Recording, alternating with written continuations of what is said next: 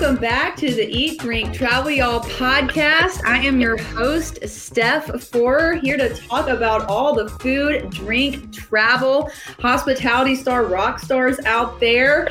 And I am so excited today to have Chef Jose Garzon from Garzon Latinx Street Food in the house, chatting with us. We're going to talk food, Seattle, his music career. This is such an interesting guy. Chef, thank you so much for being on the show. Hello. Thanks for having me. Super stoked to be here. I haven't seen you in over a year. I don't know if you remember this. I haven't seen you since the Osaka street food in 2019, 2020? 2019, New Year's Eve, the last day before 2020, before the year that shut our lives down. We didn't know we were all having a big party, and that was such a cool event. That was so cool. I remember, I think you were cooking like this pork dish. I was doing our chepo bowl. It was like rice, beans, and like a pernil in it. It was awesome. That was like my favorite dish there. Don't tell any of the other chefs. I mean, there was a lot of good food there that night. I probably shouldn't say that. Yeah, there was a lot of good food. That was so much fun. So much. Yeah, I know. I remember that a little bit. I mean, it was New Year's Eve. We were all having a good time. It was awesome. But yeah, it's nice to, not in person, but see you. That's great. That's great. Yeah, it's awesome. So we're going to chat about Seattle and food, but first I just want to talk a little bit about your background. So Chef Garzon is from Ecuador, and lived there till he was 19 years old. So, just tell us a little bit about growing up there and, some of your first experiences with food or, memories that you think of when you think of cooking there. Totally. I was born and raised in Guayaquil, Ecuador, the coast of South America. My mom worked for the government, so we were going through from Guayaquil to Salinas, which is like the coast. We did a lot of traveling through the coast. Also the Galapagos Island, and just a lot of water around me growing up. So my first memories of food, I have to say, come from home. I was raised by a tiny little African lady. Her name was Lola, and she raised all of us, from my older sister to all the way to me. I was the youngest. I have a bunch of sisters, and technically I grew up in a kitchen. She, since I was a little baby, she carried me around while she was cooking 3 meals a day.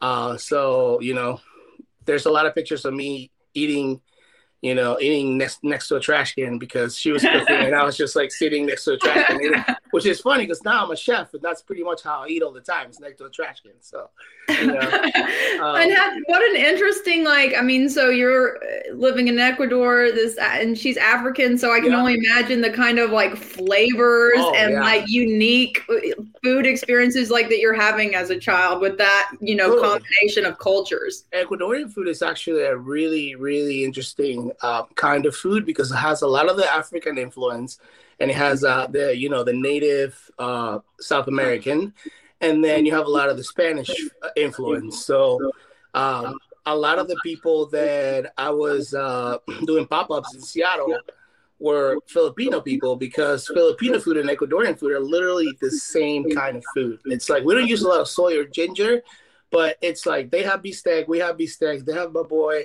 or sisig, and we have pernil, which is the exact same thing. A lot of the pop-ups I did at the beginning was with chef Domingo Ramos and Gerald Gutierrez and Brian Marayak from Barcata. So it's because we literally were cooking the same food, and the Filipino crowd loved it and the Latino crowd loved it. So it was we did in Barcata, we did this pig roast, which we call Chino Latino, and we actually had to stop doing them because they got too big. I think the last one we did, it was there was a 130 people line and the restaurant sits 40. What? So it got ridiculous. And then it was just me. It was Brian making drinks. My partner, Stephanie, of which is who I created Garzon Latinx Street Food with, she was at the door. And then me and Gerald cooking in the back. So it got pretty crazy. So that's amazing. And I had no idea that Filipino food and Ecuadorian food were so similar, but it sounds like they have very similar food influences. The backgrounds are exactly the same. You got the Spaniard, and you have the the native and the African. Lots of in Ecuador you see it more because of the plantains and the the yuca and all that stuff. But we also eat rice with everything. I eat rice 3 times a day. Still do. There's nothing wrong with that. Okay. No, yeah, totally. I mean, I love a good bowl of rice and beans. Totally. Yum. Well, okay. So very, very cool. Very interesting. So tell us what led you to leave Ecuador. In Ecuador, I was signed to a major label when I was 16 years old, playing music. And then when I was 19, they wanted to put me in the United States. I didn't speak any English, so they put us in Puerto Rico. While I was in Puerto Rico, story of my life. As soon as I get to Puerto Rico, the label drops us. So I have no job. I'm there doing nothing, which actually, you know how life is crazy. Like you don't realize that everything that happened in your life, it's meant to that one moment. Like I learned so much without knowing. I learned so much about food in Puerto Rico because the culture and the food is amazing. Yeah, a lot of great food in Puerto Rico. Right. Mofongo. Right. And I didn't go to Puerto Rico to like San Juan and I went to like the island. I lived there and I was working there and stuff. So I really got to talk to a lot of the people from there. And I didn't even eat at a lot of restaurants. I was eating at my friends' houses, their mom's cooking, their grandma cooking. I was going to, backyard barbecues and stuff like that. So I really got to experience that. But I had no job. So I was like, what am I going to do? My friend is in Pennsylvania and he's like, yo, we're building a studio here. We need session musicians and blah, blah, blah. Moved to Pennsylvania. When I moved to Pennsylvania, I played there for a little bit and I found a friend through friends that he's like, I'm in Miami and a lot is happening here, so you should be here. And I was like, okay, I know Miami. There's a lot of Latinos there. And I still didn't speak a lot of English. So it's like, that's perfect for me. Mm-hmm. So I was between Miami and Southwest Florida for about 12 years. Okay. Still and traveling a lot. You're playing music, you're cooking. Traveling. I'm on the road 8 months out of the year and slowly going down, right? Once I and playing music, right? And when you say you're playing music, tell us what instrument you play or instruments you play. So when you're a session musician and a touring musician, you play whatever pays the bills. I mean, I was playing drums. A lot of people, the first thing they ask me is like, what kind of music did you play? I mean, I was Ashley Simpson's bass player. I played country. I played for a metal band on Victory Records, which is like really heavy, called the Bunny the Bear, which is like literally, it's like old screamo. And then like I ended up in Washington because I was traveling here almost twice a week sometimes. And I was in a band from Bremerton called MXPX, which is like a pop punk band, very, very well known. And same, like I said, story of my life. I come here all the time. I bring my wife. She was a traveling nurse. I bring my wife here once before I go on tour. And I always make that joke. I was like, that was the biggest mistake I've ever made. Because she was like, we're moving here. I love it, blah, blah, blah. So we went back to Florida and came back and moved here. As soon as I moved here, I stopped playing with the band from Bremerton. So now I'm here again, doing nothing. And this is you said like 2013? 13, yeah, 2013. Okay. So I'm here. I'm working retail. I haven't worked in the kitchen in a while, but I was like, I need to do something. I've been doing like something really cool that I take pride of. Is like, I'd never had a job I hated. I always done things that I love my whole life since I was a little kid. I played guitar for 12 years for a living, and I traveled and all this. So I was like, I have to do something to create. And then it was like, what do I know? I know music and I know food. So I decided to go to culinary school locally. And then, which I wasn't even going to be a cook, to be completely honest with you. My plan going to culinary school, since I love developing and I love marketing, I was going to be a food marketing. So I was going to develop brands and, kind of what you do. Take food. And, I still do a little bit. I actually do social media for restaurants. So I have a few restaurants that I do social media for and stuff. But it's kind of, I wouldn't say a hobby because I get paid, but it's kind of more of like, I just love developing brands. Yeah, it's like a passion project. And right. Exactly. I get it. It is.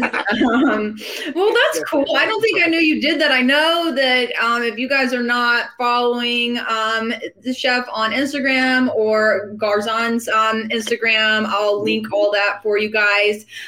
It's all very well done. So you guys are doing, and I think that I think I'm a good judge. I think it looks very good. Thank you. Your presence is exciting. What you guys are doing online is edgy. Your website is beautiful. That you've done a really great job with the branding, and I think we both know, and I think we're getting to a point now where everyone knows how important that is your online, how you present yourself online is a big part of how successful you're going to be. And you guys, your stuff, like every time I see you guys, it's just like y'all are having a party. Everyone's happy. The food looks awesome. Bright colors. I think it really a lot of those.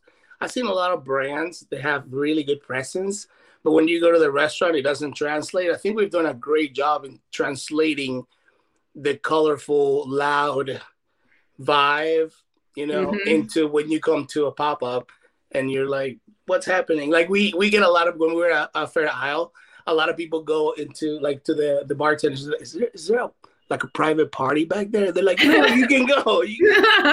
Like it really translates to what we do when we do pop-ups. Okay. Yeah. So you go to culinary school. So, local culinary school, you're going to do something in food, but you're thinking it's not going to be in a kitchen. So kind of walk us through, that's like what, 2015-ish? That's 2014, 2015. 2014, 2015. So tell us how you get from there to, having Garzon Latin street food. So I graduated culinary school. I start trying to get clients. No one knows me. I'm the new guy in town. I'm a culinary, graduate, and my friend tells me you have to work in a kitchen because you don't want to be the culinary school graduate that doesn't know anything about a kitchen. And then I was like, sure, I guess. And then I started working at a place in Woodinville that's very big, very well known. And I worked there and I fall in love with the fine dining food. I mean, I fall in love with ingredients. I fall in love with the industry. I fall in love with the late nights and the no sleeping and all that bad stuff. Similar to the music world, right? I feel like literally the same. Like doing pop-ups is touring. It's literally what I'm doing. Yeah. It's like I'm packing up my car. I'm going there. I'm prepping just for like a 2-hour show.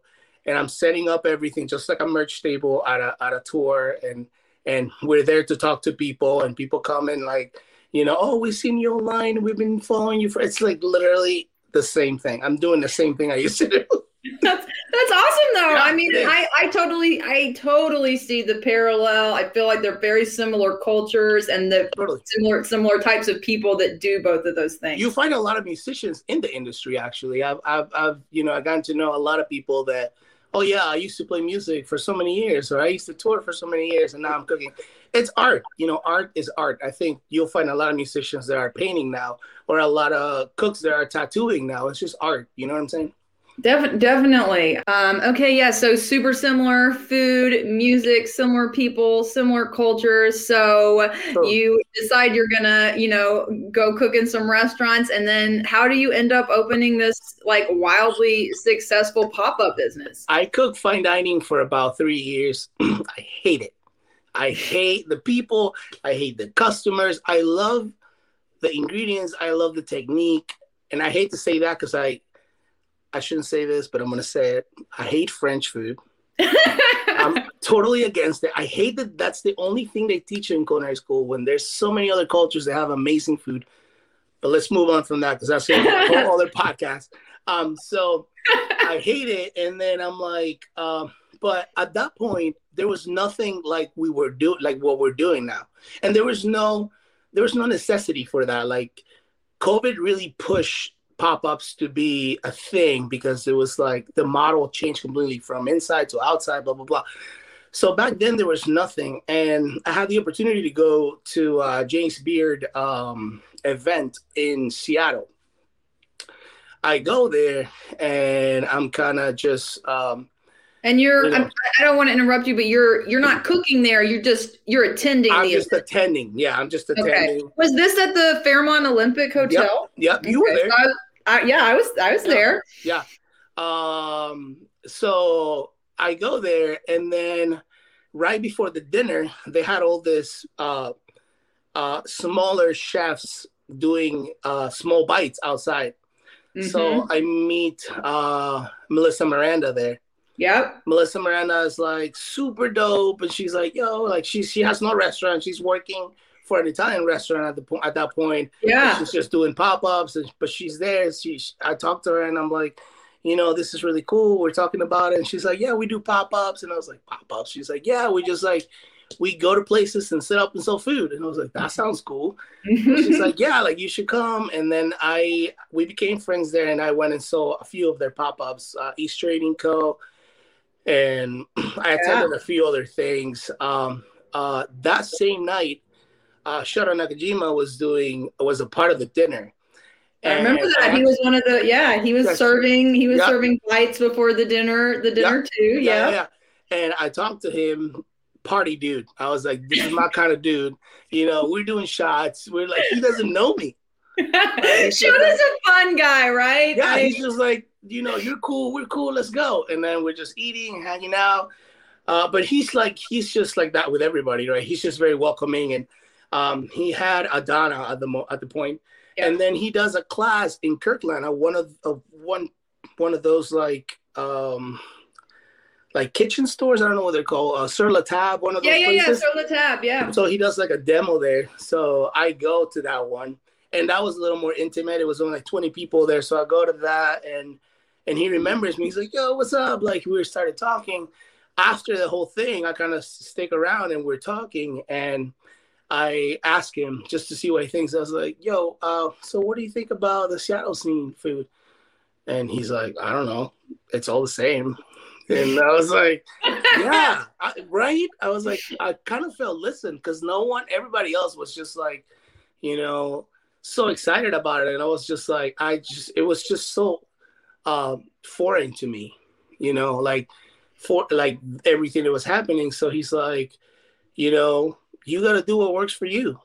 And I was just like, but I was honestly, and my main thing and something that it's been developing is just like, I was embarrassed of my food. That's all it is. Rice and beans, it's not fine dining. You know what I'm saying? And that I was embarrassed. I was just like, no one's going to like this. Everybody's going to look at me, like I'm weird, and, they're just not going to take me serious. So he's like, I always remember, Shota says, that works for them. Do what works for you. And then I was just like, okay. So he actually invited me to stage at Adana. Oh. So I worked with him like for a week. He offers me a job at the end of the week.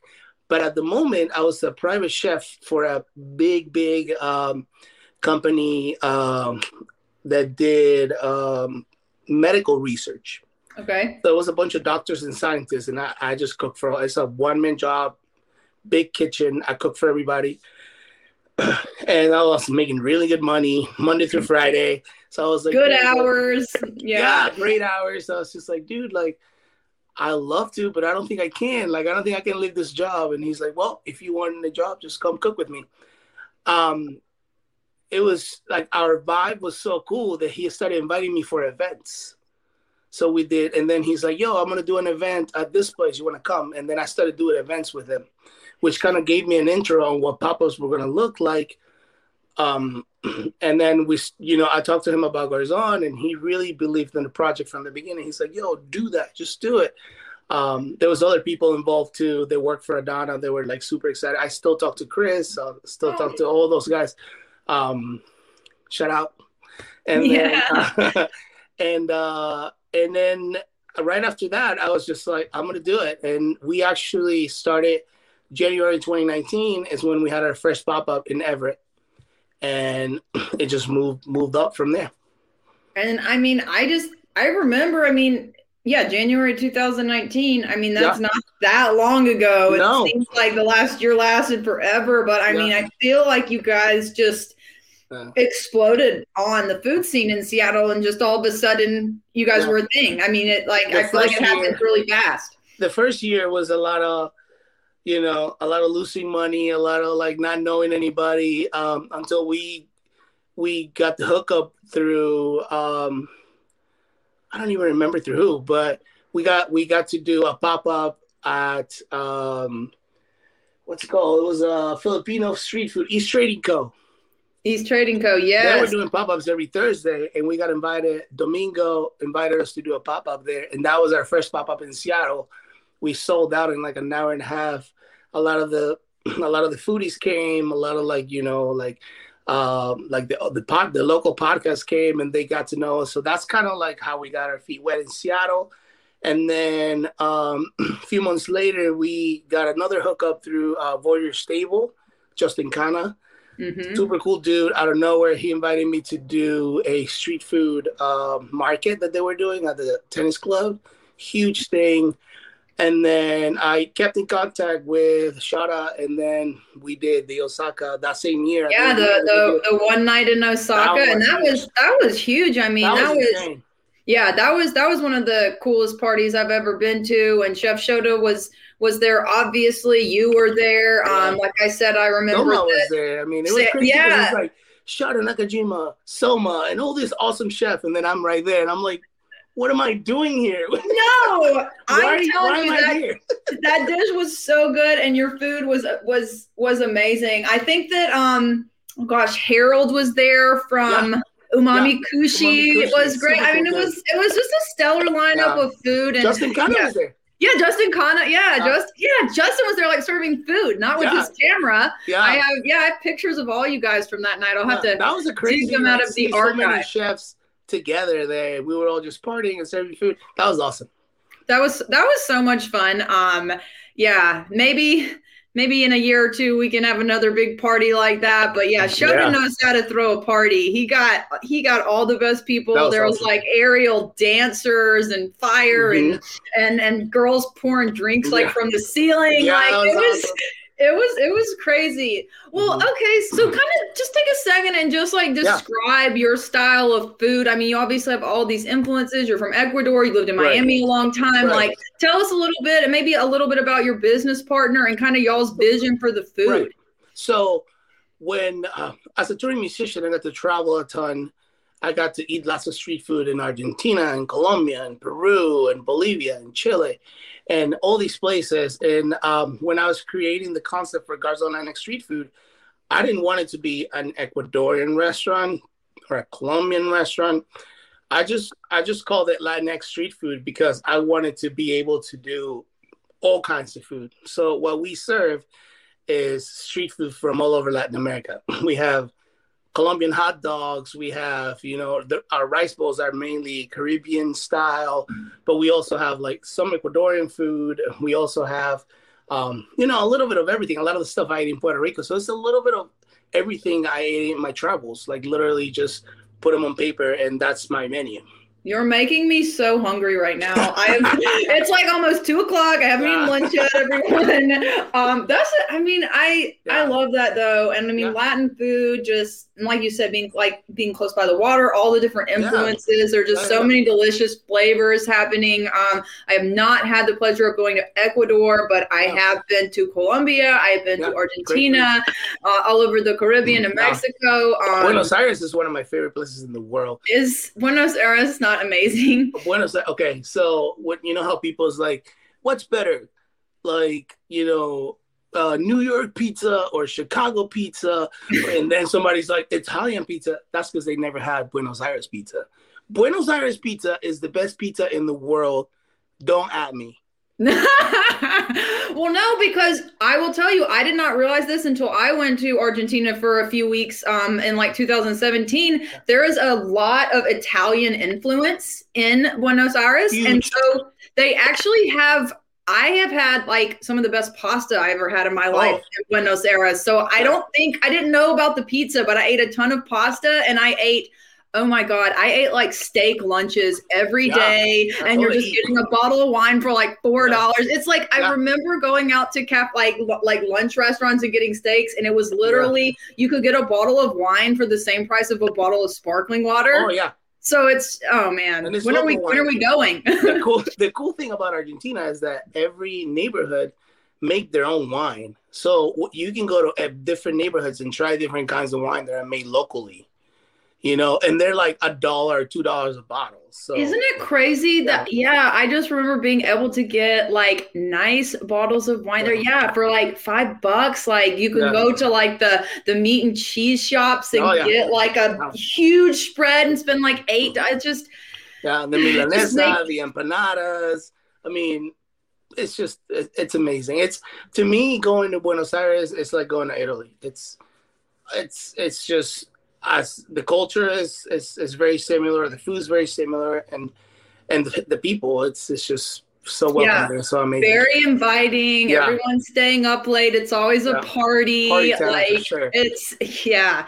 Yeah. I'm ready to go back actually. It's also one of my favorite cities that Oh, I have been to. yeah, so that's how so that's what we do. We try to a lot of people when they see Latinx street food, they think, oh, so you do tacos. And I'm like, we do sometimes, but we're not a Mexican restaurant. Or people's like, I love Mexican food. I love Mexican food too, but that's not really what we do. And that was one of my things when I created the menus and when I was doing the concept, it's like there's so many Mexican restaurants in Seattle already. So I didn't want to be a Mexican restaurant or a Ecuadorian restaurant. I just wanted to be able to do, all kinds of food. And, there's a lot of fried rice in Ecuador. We do fried rice. We do pork Yeah. belly fried rice with a fried egg on top. I'm We so do, hungry. there's a Peruvian dish called lomo saltado, which is like a steak and peppers and onions that's made on a wok. And then we made it with soba. So soba noodles, lomo saltado. So we do a lot of fusion, which I hate that word, but let's just say it's a lot of fusion. And that's what we wanted to do from the beginning. We didn't want to be one thing. And I think that's like my marketing brain thinking I didn't want my target market to be just this little thing. I want everybody to like it. You know what I'm saying? I want everybody to also come in and feel comfortable. It's just rice and meat, or it's just noodles and meat, or it's just like, we're very, we have a lot of vegetarians, gluten-free and vegan customers because all of our sites are vegetable. So all of our sites are vegetable based. Like our beans don't have any meat. Our rice, obviously, it's just so. Even if you're a vegan or a vegetarian, you can come to a pop-up gluten free and just eat everything but the meat. That's what I always tell them. Like, you have anything vegetarian or vegan? I'm like, everything is vegetarian and vegan except for the meat, and they love it. That's awesome because I mean we know how many people in Seattle are vegan, Yeah, gluten free. I love it. To be honest, a lot of people in the industry looks down to that.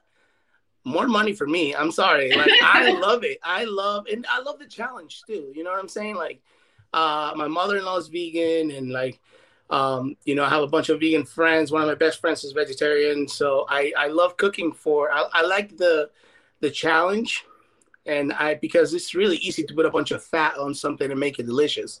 Mm-hmm. But when making something vegetarian or vegan is a lot harder, and I love that challenge. Yeah, you add butter to anything or bacon, and that's not hard to do. But I mean,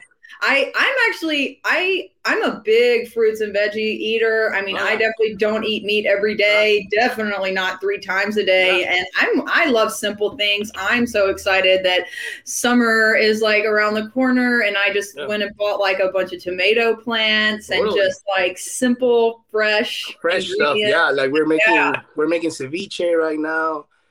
We're making a lot of the plantain stuff for summer. We're bringing back a lot of the small bites. Like we didn't do empanadas or anything like small like that because there's a lot of labor for the winter. But we're bringing those back too. We do carne guisada egg rolls. We do empanadas of different kinds of empanadas. So the menu is changing right now, and I'm super excited for it. And you're still like, you're still doing pop-ups, and you have a couple like locations that you work out of pretty regularly. During COVID, that was all like, they were all takeout pop-ups, right? Yeah, that was crazy. And now people are actually able to go in and eat your food there. Right now, yes. So we actually almost went out of business through COVID, like everybody else, right? Yeah. We just almost stopped doing it because we got to a point. It was to the point where we don't have a location, so we depend on other people to let us come serve food at their places, and these places were closed or they were barely serving food themselves. You know, so we got to the point where we were just like, actually stopped for 2 months to kind of regroup and adapt. And what we ended up doing is we did home meals for about 3 months. We were putting in, and it got super big. We started with a 7-person mailing list, and we have almost like 500 right now. That we send a menu every Sunday. We used to send, not anymore. We don't do it anymore because we're busy doing pop-ups, but we send a menu every Sunday, and then you can order through our website. But it was just me cooking, so I couldn't do more than 30 orders.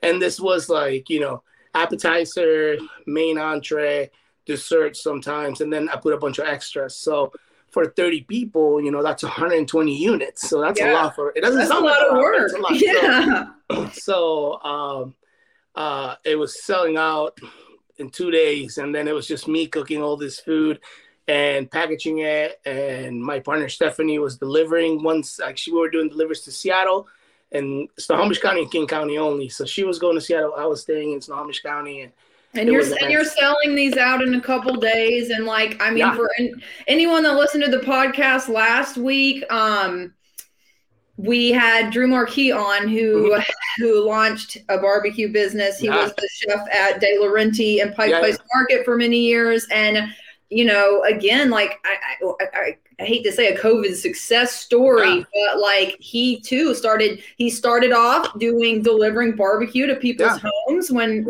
his business closed. And then it started being the pop-ups maybe 2 or 3 months after, just like you. And they also got wildly and insanely popular. I think as we started to figure out that, we can do kind of takeout pop-ups, similar to you, people were just lining up to pick up takeout boxes of his barbecue. Yeah. After 3 months of doing home meals, I was burned out. I was like, I don't want to do this. And it was good. It paid the bills, but it wasn't fun. You know what I'm saying? It was just me cooking in my kitchen. I'm all about being with people and partying and all this. So it wasn't also helping to the development of the actual concept of Garzon. So I just decided to be I don't know what I'm going to do. I'm going to stop again. And then that's when we went into phase whatever. I don't even know the numbers anymore, where we can be to go. And then I started doing pop-ups here and there for to-goes and blah, blah, blah. But it was hard times. It was really hard times. And And during all this time, didn't you have 2 young children? Didn't you have twins during this time? 2. Yes, through this whole thing. So I started the business in January, and I had my kids in June. So through this whole time, my wife is a delivery nurse, Swedish. So she works 3 days. I work 3 days, and then we have 1 family day. So we're both when I'm not with the baby, she's with the babies. And when, then we have the 1 day, it's still like that. We're a lot better now. We're sleeping a little more, but it was hard. It was hard times. And the first year it's like a thankless job. You're just doing, serving food, and no one's paying attention. The concept is not really developing. No one cares, blah, blah, blah. People's just, supporting the little bit of crowd you made before. We were lucky enough to be a pop-up restaurant for almost a year before COVID. If we were a pop-up, maybe we would have never made it if we were a pop-up during COVID. I don't know. Yeah. A year later, though, everything started happening so fast. We got on the 20 best pop-ups in Seattle Eater. I saw that. And then the same week we got Seattle Times for pop-ups you should visit. And then the week after we got Infatuation, #1 pop-up in Ballard or something. And then Thrillist put us. So it was just no one cared about us. I remember that. Yeah. I remember you posting on either Facebook or Instagram, just it's blowing up this week. Another one. When was that, Jose? Was that it was 6 months ago, a year ago? No, that was January. it was literally for almost 2 years. We were, we had regulars and we had people that they liked us and stuff, but it was more of a community driven pop up. It was just like we really take the time. We're a little bit different than other pop ups. My partner Stephanie's really good. She comes from customer service.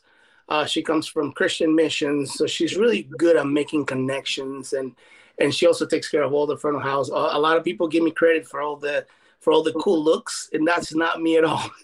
All the the tablecloths and the plans and all the cool vibes, that's her. So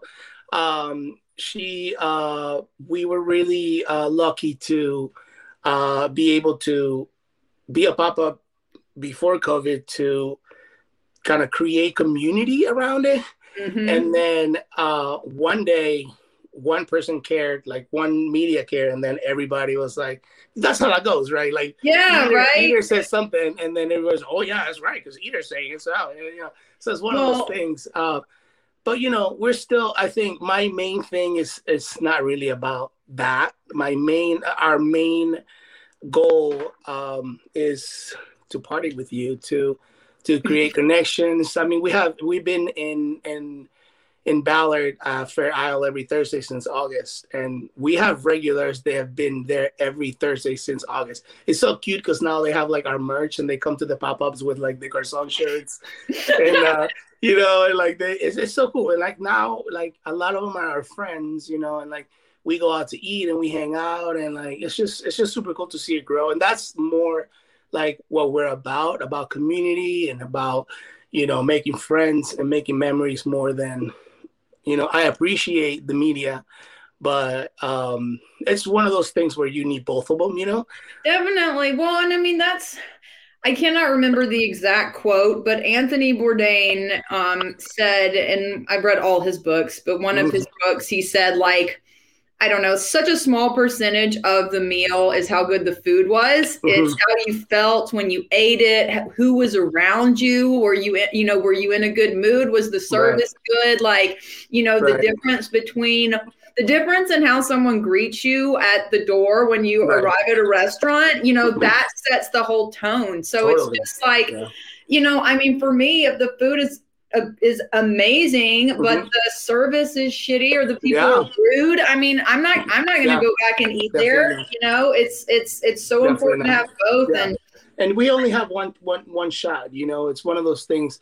The people in Seattle is one of those customers that they don't give you a second chance because there's so much. They literally, So you go to a restaurant and the food was whatever, the food was good, but the service was bad, or vice versa, whatever. You have the luxury of saying, I'm not going back. Yeah. But in other places, like, like in the South, like, or, like in a lot of the, like, even in Miami, there's so many, like, of the same restaurant, right? But there's a bunch of, like, little places that are a little bit different. There was one of my favorite places in Fort Myers, Florida.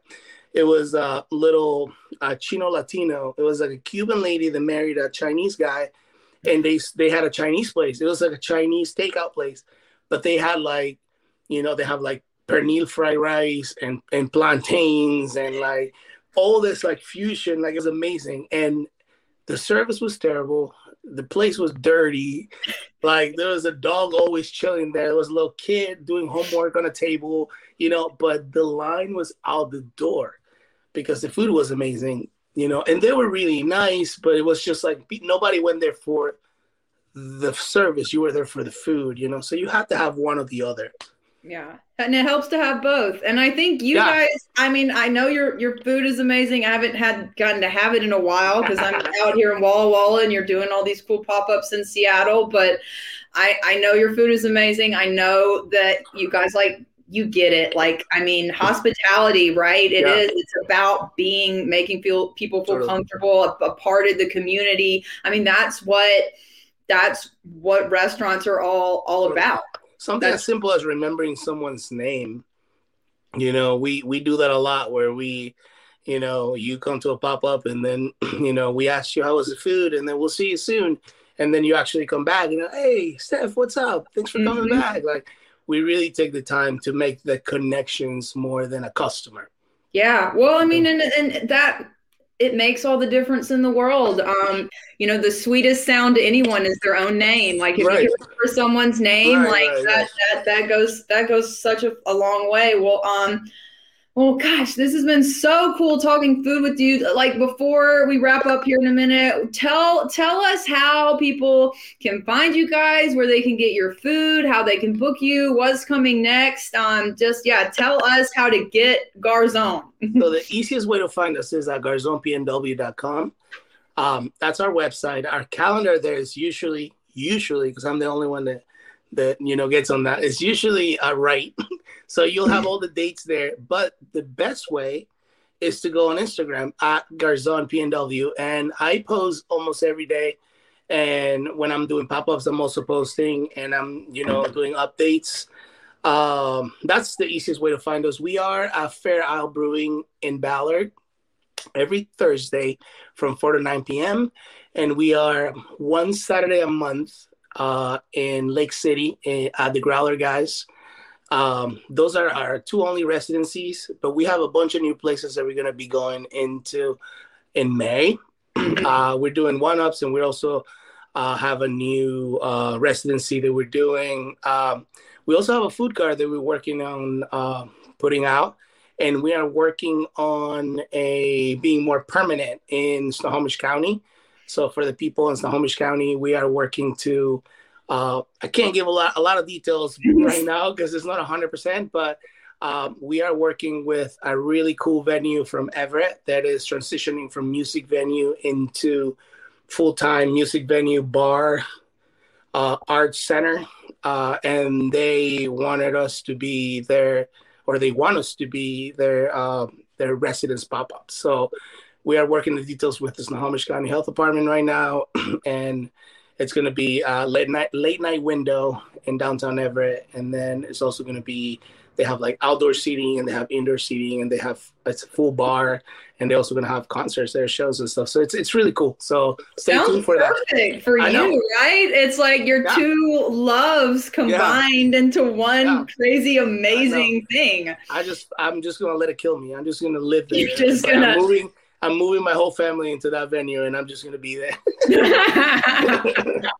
Well, I know that you are just going to continue to get busier and busier. And I just feel like, I think we're all starting to see things wake back up a little after COVID. Yes. People are wanting to go out. It felt so good. I was in Seattle last week shooting a couple small events, a takeout event and a small event.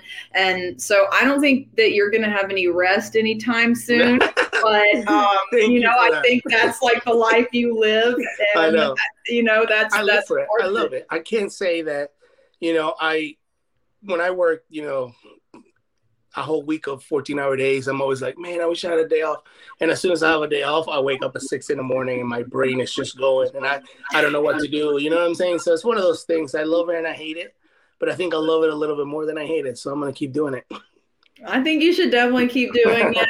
Keep bringing the Latinx street food to the people. I'm definitely gonna try to come see you the next time I'm in Seattle and it overlaps, because I'm telling you, I'm so hungry after hearing you talk about all the delicious things that you guys cook up. Well, thank you so much, Chef, for taking the time. It was so cool talking food, talking travel with you, talking music with you. Definitely, I knew that you were an interesting, cool person, but I feel like you're just I didn't know you were this interesting. What an exciting and super cool life you've had, and what a fun road with music and food overlapping. You guys heard him. If you want to check out what's going on with Garzon on Instagram at GarzonPNW. Their website is also garzonpnw.com. And Chef keeps those updated with where you can find them. And sounds like they're going to be even busier coming up in the next couple months. So just stay tuned to the Instagram. Thanks for having me. Yeah, thank you. Thank you so much. I really appreciate you coming on. I'll see you soon. All right. Thank you so much. Thanks for listening, guys. And that's a wrap.